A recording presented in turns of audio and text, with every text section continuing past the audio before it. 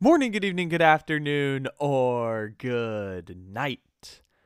However and whenever it is you may be listening, thank you for stopping into another fantabulous episode of the Take It Easy podcast. Happy July 5th, everybody. For many of you, today is indeed a national holiday, so enjoy that, enjoy your day, and thank you for stopping in here with the podcast. Even if it's not July 5th, we still much appreciate all of you who come here to support the Take It Easy podcast. Make sure to download, leave a 5-star review. Doesn't have to be a nice review, just has to be a 5-star review. And check out all the other cool stuff that we're doing here. YouTube, the DSD podcast, all that jazz. There's a link in the description to today's episode if you want to support all of the things that we are doing here on Take It Easy. So, with that being said, we've got a fun episode planned for you today. It's a very summer-centric themed, but we've got pretty much nothing going on in the NBA until tomorrow with game 1 of the NBA Finals, barring some major injury news around Giannis. And they announced the Major League Baseball All-Star teams, but I can't do a 40-minute podcast ranting about how the Pittsburgh Pirates and the Texas Rangers, who have 2 of the 4 worst records in Major League Baseball, put 5 All-Stars in the All-Star game, but the Tampa Bay Rays couldn't get more than 1 All-Star. I can only rant about that for so long, so yeah, that's my rant on the MLB All-Star game. Also, 4 San Diego Padres made the All-Star game, more than the San Francisco Giants, and if my math was correct, more than the Los Angeles Dodgers. So I can do a little jiggy dance right there. Shout out to the Crone Zone. Shout out to Darvish, the Shark, Mark Melancon. I have so many conflicted opinions on Mark Melancon. Not sure if I'll share them on the podcast. I think this is the second time I've mentioned that here on the podcast. Anyways, so for today's episode of the Take It Easy podcast, I wanted to talk about the NFL salary cap, which can be less interesting, of course. Just saying it off the top of my head probably made a couple of you stop listening to the podcast, but you know what? I still get credit for the downloads anyways. But anyways, the NFL salary cap is, for those who don't remember the history, the NFL salary cap was negotiated in as a mechanism post-1994, so beginning in the 1995 season, as a way to limit owners from making catastrophic decisions that would it helped basically fixing costs. It was a revenue stream model that helped the NFL fix costs by saying that everyone got the same amount of money to spend and they could not spend more than X amount of dollars as a percentage of the revenue as determined by players collectively bargaining a certain percentage of the revenues, and then those revenues go back to the players in the form of a salary cap. Now, teams don't always have to spend the maximum of the salary cap, but the salary cap still is derived from the amount of money that players make from a percentage of the revenues, and then equally distributed through revenue sharing so that everyone gets the same amount of money to spend. I believe the NFL salary cap next year is around $200 million. $200 million times 32 is $6.4 billion. $6.4 billion is roughly about 46% of the NFL revenues reported in 2020. So, the salary cap, from 2019, pre-pandemic numbers. So these are pre-pandemic numbers, and the salary cap went down last year because of a slight decrease in revenue that all sports leagues had, of course, because of the pandemic, but the NFL was the sport least affected by the pandemic. The only difference they had was that they couldn't sell actual game day tickets for the 8 or so home games that each team had. But the TV dollars went through. They didn't have a disruption of the season. They got to play all 256 regular season games, a few with hiccups, but overall, they got all the games in on schedule. They didn't have to do some strange pause during the season. So if we went back to pre-1994 NFL and wiped away the salary cap, what would be the dramatic changes that would come as a result? And I picked on 5 big changes, some bigger than others, but they're listed 1 through 5 of the big changes of what the NFL would look like if we didn't have a salary cap, which, by the way, I agree with the idea of having a salary cap only because it's pro-labor more than it's pro-management. All it does ultimately is fix costs and prevent players from getting free market value from a bidding war between owners who have the wealth to make some of those moves if they weren't confined by the salary cap. Again, the salary cap is meant to protect owners from themselves, but also has the unintended consequence of creating parity within the sport. Number 1, the first thing that the NFL non-salary cap league would do was create bigger contracts for their top-end stars. For the best of the best, their contracts would be much larger than they are now. The reason this is the case is because currently NFL contracts are built off of a percentage of the salary cap, and this works in baseball, and this works in basketball with the max contract, and it works in hockey, where teams recognize that at a certain rate, they can only create a competitive team when a player is making X amount percentage of the salary cap. Usually it's around like 16, 17, 18% of the salary cap for a star player. It's why that, for example, when the Seattle Seahawks give Russell Wilson a gigantic contract extension, that they lose Cam Chancellor to retirement, they lose Michael Bennett, they lose Earl Thomas, they lose Richard Sherman. A lot of people end up departing after an increase to Russell Wilson's number because now Russell Wilson, who previously took up about 0.3% of their salary cap, now takes up about 16, 17% of their salary cap. And so top-end stars, without the confinement to the salary cap, would now get contracts as a percentage of return on investment from the franchises. How much can we make back in potential ticket sales, jersey sales? This is the case in other sports. If you negotiate your own TV rights deal, which the NFL does not, the NFL negotiates their TV rights deal as one unit. But if you were to negotiate a TV deal, which is something the NFL may consider in the future, would you be able to get an increased revenue there? And top-end stars would get a higher percentage of the dollars based on what they could return to the franchise, which is the argument you could make on Patrick Mahomes being worth, hundreds of millions of dollars to the Chiefs organization, and the Chiefs would have to spend hundreds of millions of dollars to bring him back, which they kind of did.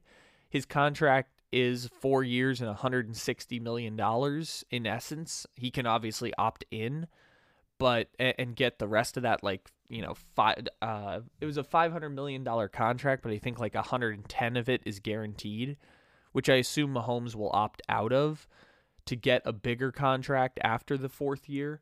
But essentially that 4-year, $160 million contract for Mahomes is an 18 to 19% of the salary cap. $40 million, salary cap is just over $200 million.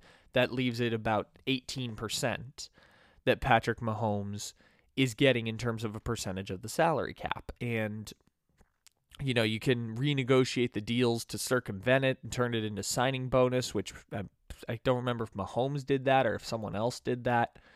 A lot of people did it throughout the offseason where you convert salary cap dollars into signing bonuses to circumvent the salary cap, where you just get the money up front and then later on you can get smaller checks after games. But it's just, there are ways to circumvent the salary cap that go beyond how much of a how much of a percentage of the cap someone is making up, because the higher percentage of the cap, it means the less chance that you have to get other players. So now, instead of negotiating contracts based on a percentage of the cap, now new contracts would be based on return on investment from the franchises. How much money would the franchise make as a result of your contract? And one of the big changes there would include, number 2, a higher activity in free agency.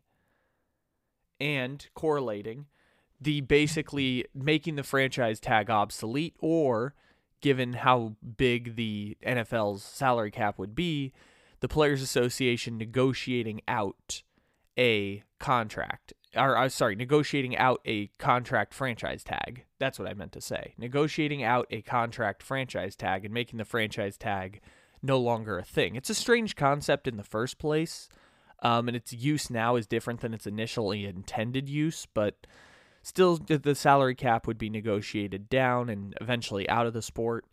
And so it's quite fascinating how that would work out. But at the same time, we would see a higher use of free agency, more players, knowing that you could create a bidding war between other teams, and not that you could get the exact same, not that you wouldn't get the same amount because there would be a market dictated for this is the top price. You would have a basically free bidding war that there would be incentive to get other teams involved, instead of now where you can basically get the same money from every team. Every team knows what your value is. If you're a quarterback, it's pretty clear what your value is. If you're an edge rusher, you're probably going to set the record like they did like 4 players in a row. If you're a wide receiver, the next most recent guy is probably going to set the record, and everyone knows what their value is, and they know what their value is, and that's usually what they end up getting in a contract. Unless you're Alvin Kamara, who should absolutely fire his agent. Then otherwise you're going to get your fair market value. This would be a different kind of value because different franchise could wildly differentiate in how they valued you. So free agency would be a tool that star players would use much more often. And some of those contracts that I was drawing up, just based on some random numbers, but also some by calculation, would be Patrick Mahomes signing a 16-year, $1 billion contract with the Patriots, because the Patriots would be right up there in the richest franchises, which, by the way, so here are the Forbes valuations of the richest franchises, because in higher activity in free agency means that there's going to be more bigger contracts, more teams spending based on return on investment and what they can get from their fan bases. So there would be absolutely less parity in the NFL. Like, bad teams would be bad for much longer. They would struggle to keep their players. The NFL does have a lot of teams make the playoffs, but we'll get to draft picks in a little bit too. But basically, so here are the big heavy hitters. These are the 10 richest franchises in the NFL, according to Forbes valuations, how much the franchises are worth as of these are 2021 numbers, but I just want to make sure I get the date correct. As of May 7th, 2021. So these numbers came out 2 months ago for the Forbes franchise valuations. First up, we have the Dallas Cowboys. No surprise. Dallas Cowboys are the only one of 2 football teams in the top 10 of the richest sports franchises in the world. The other ones up there would be the New York Yankees, the New York Knicks, Barcelona, Real Madrid, Golden State Warriors, the Los Angeles Lakers. And then we get down into the next part of the top 10. So you'd have the New England Patriots as one of the richest franchises in professional football. They're number 2. 3 is the Giants. 4 is the Rams. 5 is the San Francisco 49ers. 6 is the Jets. 7 is the Bears. 8 is Washington Football Team. 9 is the Philadelphia Eagles. Tied for 10th, but it's like 10-11 by, a couple $1 million, is the Texans and the Broncos. So those would be the heavy hitters in free agency. would be those 10 teams would always have some sort of an edge because they have higher franchise valuations and more of an incentive to spend on big money free agents. So, Patrick Mahomes gets his $1 billion contract for 16 years with the Patriots at $62.5 million a season. And Lamar Jackson gets a 10-year, $600 million contract from the Philadelphia Eagles. He gets $60 million a year in a non-salary cap sport. In this scenario, I've also made some jersey swaps if you want to see the cover art for today's podcast, and shout out to some of the people who made the jersey swaps. King Zanny is one of them on Instagram who made the Lamar Jackson one, so shout out to him. Patrick Mahomes, Ghetto Gronk made that one, so shout out to Ghetto Gronk. I do not know who made the Russell Wilson one, but shout out to whoever made the Russell Wilson one, where Russell Wilson would sign with the New York Football Giants on an 8-year, $435 million contract, valuing Russell Wilson at just over $54 million a year. And Aaron Donald would return to Pittsburgh, making a 7-year, $250 million commitment that would put Aaron Donald just under $36 million a season. And again, all of this is based on return on investment, which, by the way, I think Aaron Donald makes like $25 million right now. So maybe he could get even more than the 7-year, $250 million contract that I had here. Maybe Donald could get more than just $250 million when Patrick Mahomes is making $1 billion. Maybe Aaron Donald could pick up a little bit more on that open market. So yeah, all of that. Those are, again, heavy hitters in free agency. I know the Steelers weren't on the heavy hitter list in terms of franchise valuations, but it makes too much sense that Aaron Donald would return home to Pittsburgh and TJ Watt would maybe sign a gigantic extension as well. And yeah, it would be interesting to see that, where free agency just means more and big stars continuously hit free agency like they do in baseball, where it would kind of resemble baseball free agency, even though baseball has a soft salary cap. Like baseball has a luxury tax penalty that most teams abide by as a salary cap, but at the same time, their stars don't have maximums on their contracts, which football doesn't either, but football contracts rarely ever go longer than 4-5 years without some sort of option because it benefits the player to continuously hit the open market. But in the case of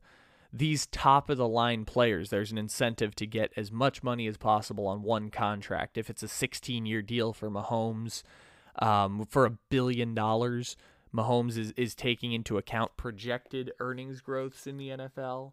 And maybe if they get like 2 or 3 times the value on the last TV deal, maybe Mahomes could get up to the $100 million range, but it's difficult to figure out that math and what the return on investment for a star player would be, or whether or not you get more money based on nationally televised games, which currently you don't, but the NFL could negotiate that into their new contracts. It would be interesting to see. And if the players union wants that to incentivize teams to spend money on players and earn money based on nationally televised games, it would be an interesting incentive for teams to go for. So, number 3, what would be the third big change? So we have bigger contracts for top-end stars, and we have higher activity in free agency and the end of the franchise tag as we know it.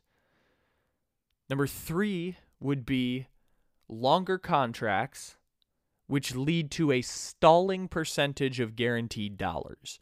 I didn't want to say that there would be less guaranteed dollars in the contract because I don't think that's going to be true.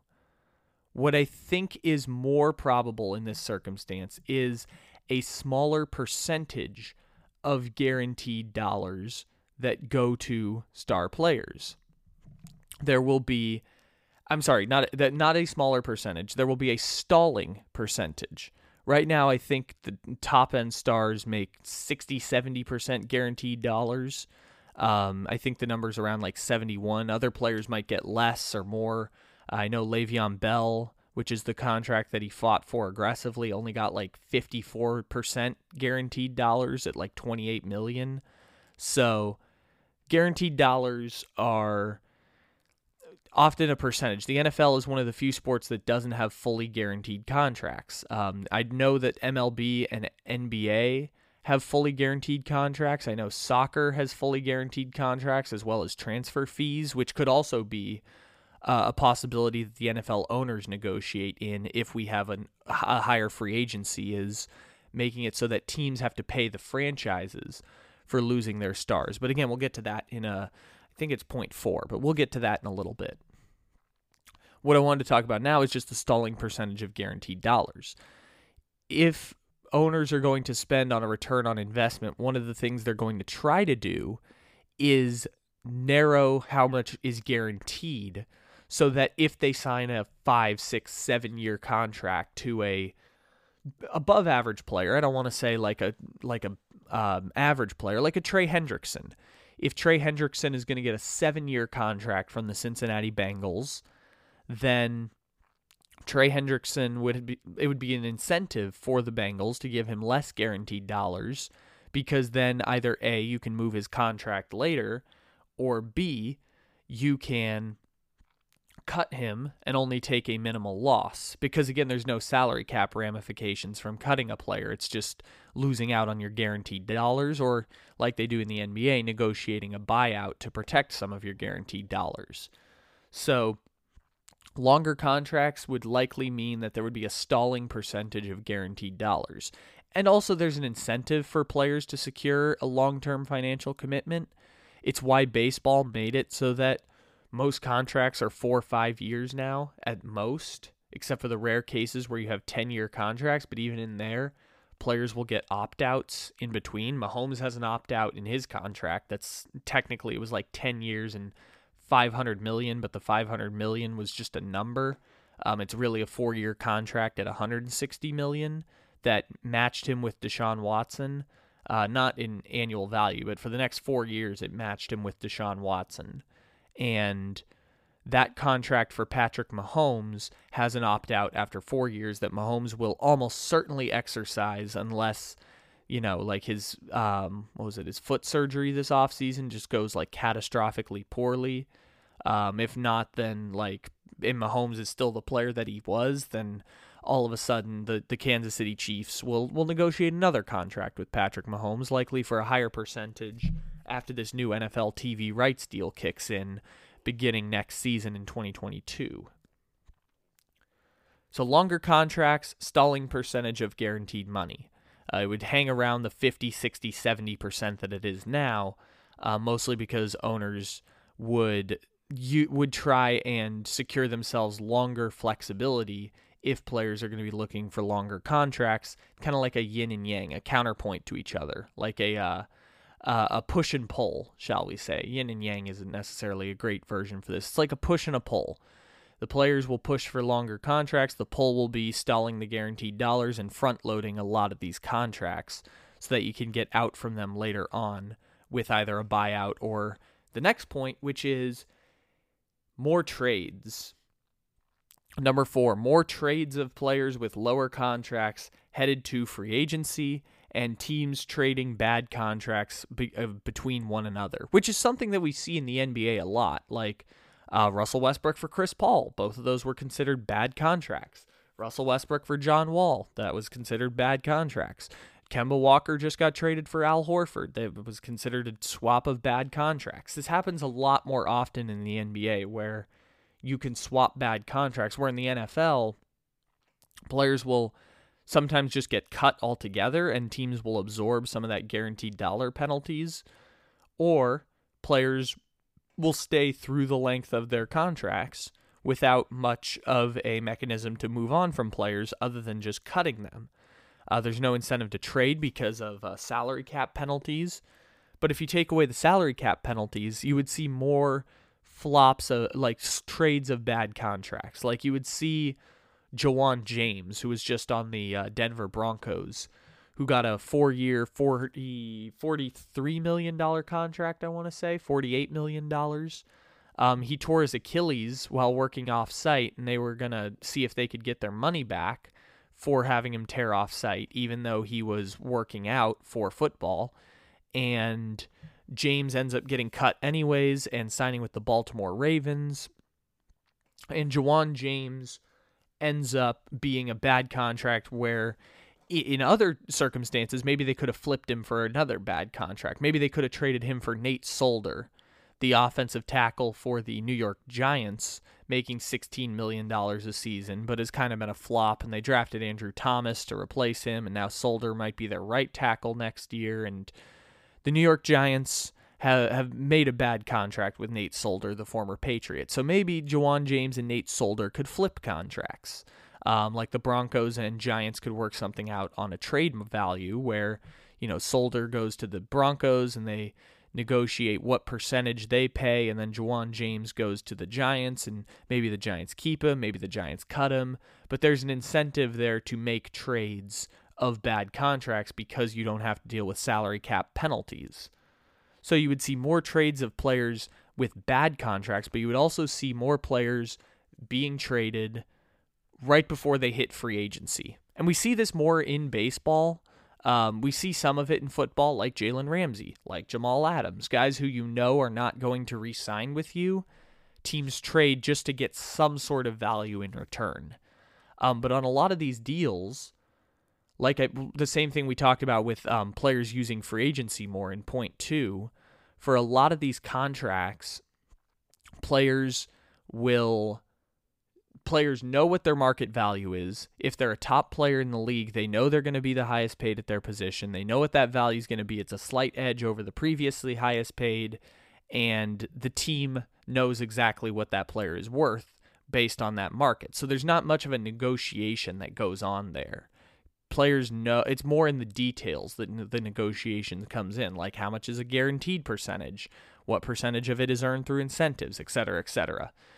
On a free and open market, you would see more people want to hit the open market, and as a result, teams would not want to lose those players for nothing because of the damage it does to the franchise long term. And we've seen this NBA correction recently with the new trend of pre-agency, where pre-agency is players who are about to reach free agency end up getting market corrections, and they can get traded maybe to a team they want to, maybe a team they don't, a year before their contract expires so that their teams can get a bunch of pieces in return to help foster a rebuild. It's why now the Clippers have no draft picks. It's why the Thunder have a ton of draft picks. It's why the Pelicans have a ton of draft picks. It's why the Rockets have a ton of draft picks. Is because draft picks are used as the means to acquire a future star. So that's the point of when you have stars, you trade Russell Westbrook, you trade Chris Paul, you trade Paul George, you trade Anthony Davis, you trade Drew Holiday. And that was how those teams acquired those picks, was not by letting those players hit free agency and walking away. So you'd see more of that in the NFL. You'd see more Jalen Ramsey, more Jamal Adams type trades, where players right before hitting free agency get traded. And baseball does a great job at this because they create the trade deadline and have names that swarm around for the entire month of July, as we're seeing right now. We're seeing all sorts of names get thrown around for the trade deadline, whether it be Max Scherzer or Trevor Story or Joey Gallo, who just made the All-Star game for Texas. You see names getting thrown around all the time. Adam Frazier's been another one too recently. But they create an entire month of rumors and trades and make it so that players now expect their front offices to go make moves. They look at their front office and say, if you're not making trades for the now and giving up young prospects or giving up draft picks, which is what the NFL's version of young prospects are, what are we doing then? Which brings us to the fifth and final point of the effects of no salary cap in the NFL. More trades of players with lower... Sorry, that was number 4. Sorry, reading the wrong thing. Sorry. Number 5 would be increased value on draft picks and the rookie wage scale. The rookie wage scale limits the amount of money that players can make on their rookie contracts. Now, you could argue that we could also get rid of the rookie wage scale, which would be a way to rethink the NFL draft. Maybe that's another July type episode, is rethinking how we do the NFL draft. But anyways, the draft picks would have higher values now because of how, if you're going to pay significant proportions of your money to these top players, you no longer are incentivized by the salary cap. You are incentivized by your return on investment. And your return on investment essentially becomes your salary cap, which means that draft picks have even more value because the rookie wage scale will still set in their first contracts at, smaller. Now it's small percentages of the cap, but now it's even smaller. If you are a team that has money, those players can supplement your big money free agents and give you significant value. If you are a team that is now falling behind the curve, if you're Jacksonville, Buffalo, Cincinnati, teams that don't have a ton of money to spend, well, now all of a sudden there is an incentive to draft better. It's like what Tampa Bay does in baseball now, where you have small market teams, which are really just small market owners that like to say that there's a fixed amount that we can't go over. And these small market teams have to think within the lines of how can we be smarter than everyone else? How can we make decisions without money to compete with teams that do have money? It's Moneyball syndrome all over again. And maybe an Oakland A's will emerge. Maybe a Tampa Bay Rays will emerge in football.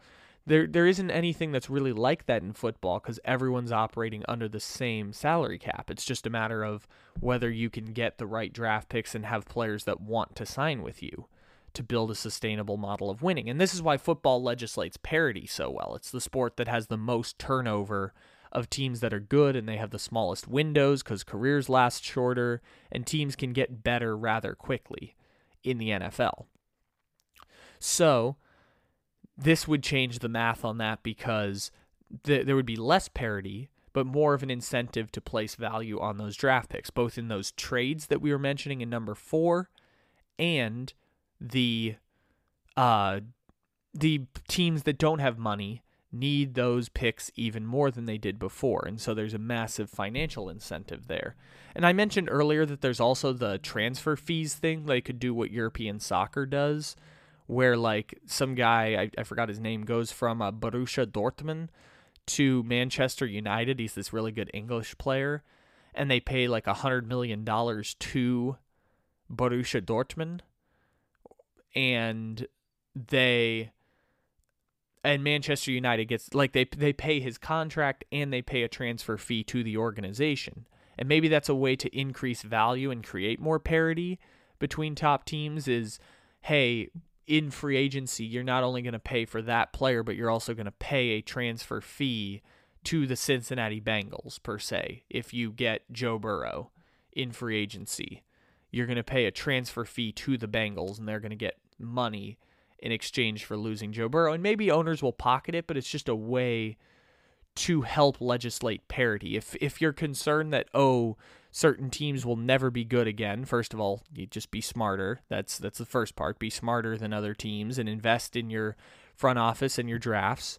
That's one way to help with legislating parity. But 2, transfer fees can be a way to legislate parity in a non-salary cap sport where like Green Bay wants to get, I don't know, who would be a top player who would hit free agency from a terrible franchise? Trevor Lawrence, maybe. Let's say Green Bay wants to poach Trevor Lawrence from the Jacksonville Jaguars when he hits free agency. So you'd pay your $100 million for Trevor Lawrence, but you'd also pay $100 million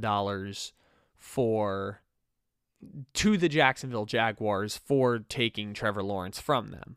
It's compensatory picks do the same thing, but this time it would just be with money to help them find another Trevor Lawrence, which ultimately would be through the draft, but maybe it'll help them supplement another Trevor Lawrence, or maybe Shad Khan pockets the money in this scenario. It could go a lot of different ways, but that's one way. If there's concern over legislating parity, that's one way to do it, with placing an increased value on the rookie wage scale and having transfer fees together. That's like one way to legislate parity, per se. And draft picks will have an infinitely higher value now because they become in higher demand than they used to be.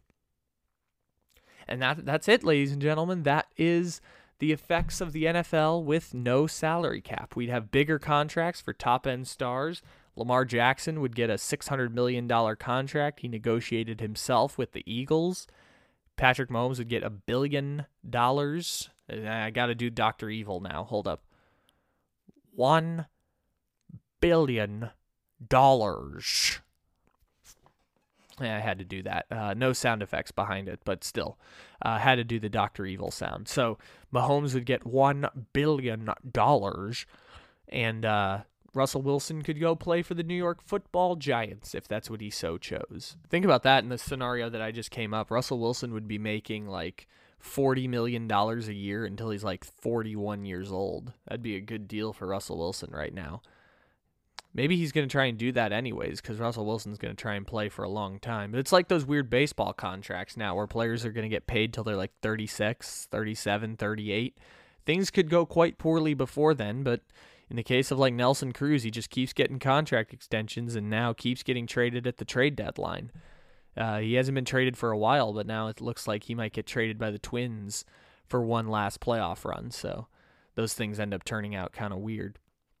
Ladies and gentlemen, thank you for stopping in here to the Take It Easy podcast. Episodes are released every single day, Monday through Friday, as well as Wired Up on Sunday. Check out Wired Up from yesterday. We talked about this great book by Andy Martino called Cheated, and the story of the Houston Astros sign-stealing scandal and that really strange 9-year run that the Houston Astros had from 2011 to 2019 under Jeff Luhnow. It was a very interesting way to look at baseball and look at the way that this whole team and this whole scandal was constructed and how it was enabled. One of the great cheating scandals of the last 100 years came to focus. So check out the book and check out our podcast version of it yesterday. We also celebrate Drip Lopez and Chris Middleton and the Bucks a little bit too, which we'll be doing all throughout this week because it's NBA Finals week, ladies and gentlemen. Thanks for stopping in, and as always, take it easy. We'll talk to you again tomorrow.